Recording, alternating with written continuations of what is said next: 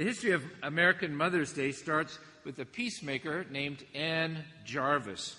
She was born in 1832 in Virginia, married the son of a preacher man, and had somewhere around 13 children, but only 4 survived. One of those who survived, her daughter Anna Marie Jarvis, is recognized as the founder of the Mother's Day holiday in the United States. The Jarvis family, like many families at the time, suffered frequent tragedy and loss. And these losses inspired Anne Jarvis to take action to help her community to combat childhood diseases and unsanitary conditions. She was a dynamic woman who saw need and found ways to meet them. In 1858, while she was pregnant with her 6th child, Jarvis began Mother's Day work clubs in the towns to improve health and sanitary conditions. During the American Civil War, 1861 to 1865, sentiment in the western part of Virginia was sharply divided between the North and the South in the Civil War. In 1863, this culminated in the western part of the state breaking away from Virginia and formed the new state of West Virginia, which was loyal to the Union in the North. Western Virginia became the location of some of the first conflicts in the Civil War, and Jarvis's Mother's Day work clubs altered their mission to meet the changing demands brought about by this Civil War. And Anne Jarvis urged the clubs to declare neutrality and to provide aid to both Confederate and Union soldiers. Her efforts to keep the community together continued after the Civil War, and she and her club members planned a Mother's Friendship Day for soldiers from both sides to help the healing process. Despite threats of violence, Jarvis successfully staged the event in 1868. She shared with the veterans a message of unity and reconciliation. Bands played Dixie and Star-Spangled Banner, and the event ended with everyone north and south joining together to sing Auld Lang Syne. In 1914, President Wilson signed a congressional resolution officially making the second Sunday in May the National Mother's Day and calling for Americans to recognize it by displaying the flag. So what a great example of a mother. How many of mothers today have to sort out fights in their day-to-day life? Well, we aren't all mothers, and no mother is perfect, but we've all had mothers, and some born to mothers have the immense privilege of going on to become mothers themselves. And today we celebrate the God-given, incredibly beautiful gift of being a mother. We love you, mothers of our families and communities. You make our nation stronger and better and sweeter. And we say special prayers today for moms who can't be with their children because of the coronavirus or other reasons. And we say special prayers for moms who are with their children 24/7 because of the coronavirus. I'd like to give a shout-out to my own mother up in Canada. One of my favorite stories about my mother was a fantastic mother. She looked kind of willowy and slight in stature, didn't look very strong. And my younger brother, he had been working construction, lifting weights, and he fancied himself rather strong.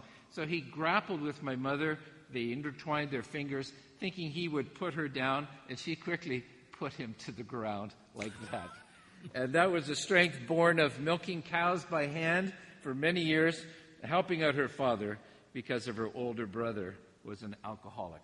And so she went through that and developed that strength of body and character. Our gospel today, if you care to turn to it in the bulletin, begins by saying, "Do not let your hearts be troubled." This is what mothers do best, soothing our worries, calming our troubled hearts, comforting us, dispelling our fears.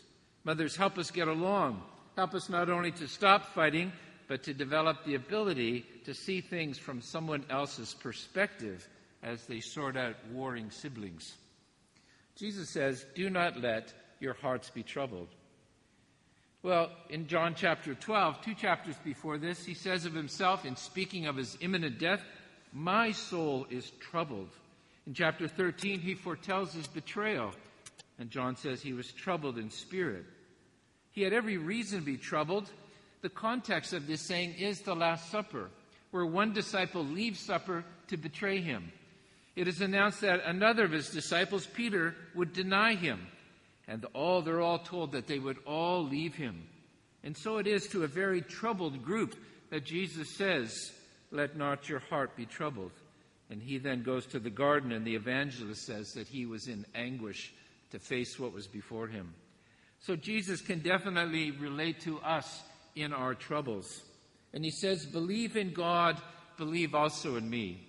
Or another translation, "Trust in God and trust in me. It's going to be all right. I'm going to take care of you."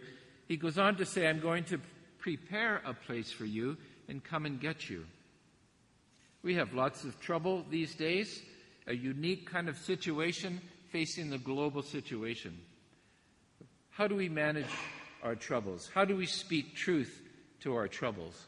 Psalm 31 that was read is a good example of trying to trust God through our troubles and seeing him as a crag and fortress and tower. Jesus assures them that there is a place for them. He will prepare it. He will go to take care of things, but he says to them that they cannot go there now. They cannot follow. It's interesting, in the Gospel of Mark, the disciples are told to follow an unknown man to an unknown destination, and there they will find a room prepared for them. Kind of a foreshadowing of what Jesus is about to do. In verses 3 and 4, Jesus assures them that he will come back. Look at these wonderful words. "I will come again. I will take you to myself, so that where I am, there you may be also." I love that phrase. "I will take you to myself." This is the truth we speak into our trouble, into our fears. "I will take you to myself." And then he says, "You know the way to the place where I'm going." It's important to notice that Jesus didn't say that they know where he is going. He says only that they know the way. Thomas is frustrated with that and says, "We don't know where you're going, so how can we know the way?" In John chapter 13, Jesus twice says, "Where I am going, you cannot come." Thomas says, "We don't know where you're going." Peter says, "Where are you going?"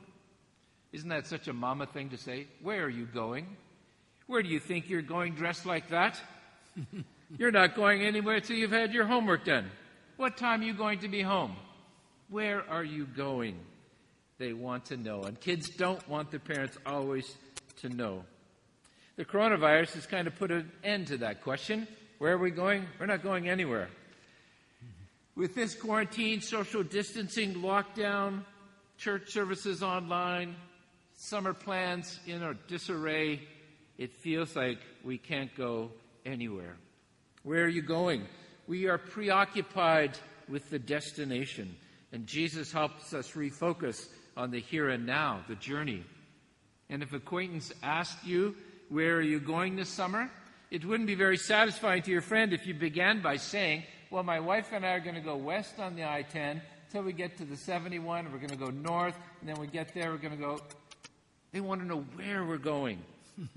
My brother, my older brother, I've got my brother stories, he was a missionary in Africa for many years. Before he got there, he found himself in a little village, and he found out that people wouldn't be embarrassed to say they didn't know where some place was. So if my brother said, can you tell me how to get to a destination?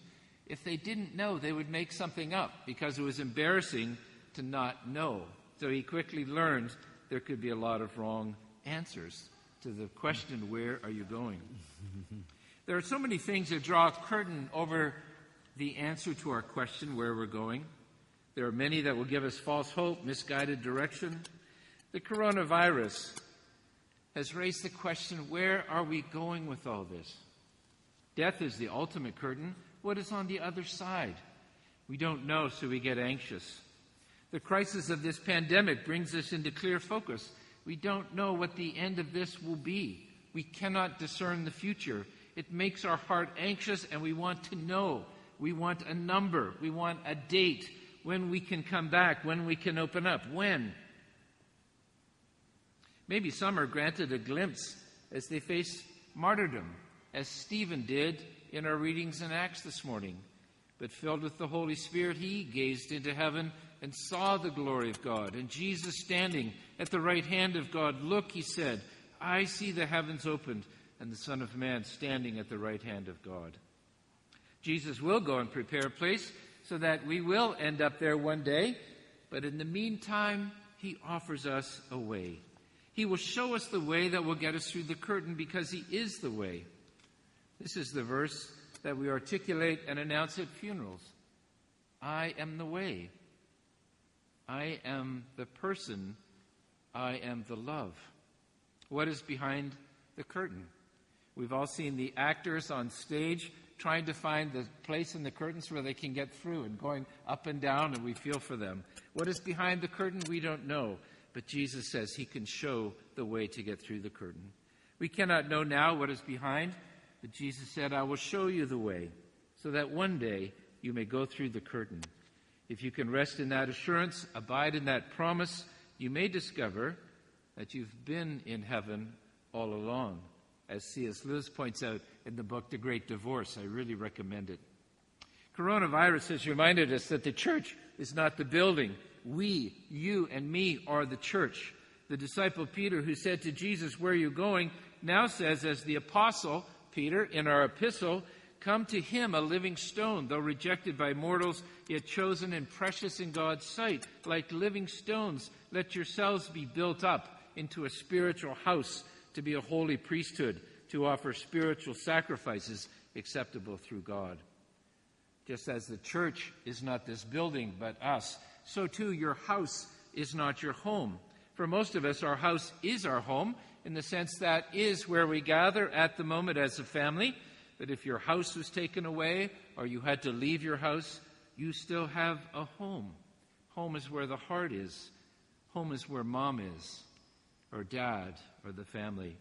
And it is the love that we share that constitutes our place and our way. We do not know the eventual destination, but we do know the one who will get us there. And we know that he is with us here in the meantime, and we must believe in him and trust in him. Happy Mother's Day. We love you.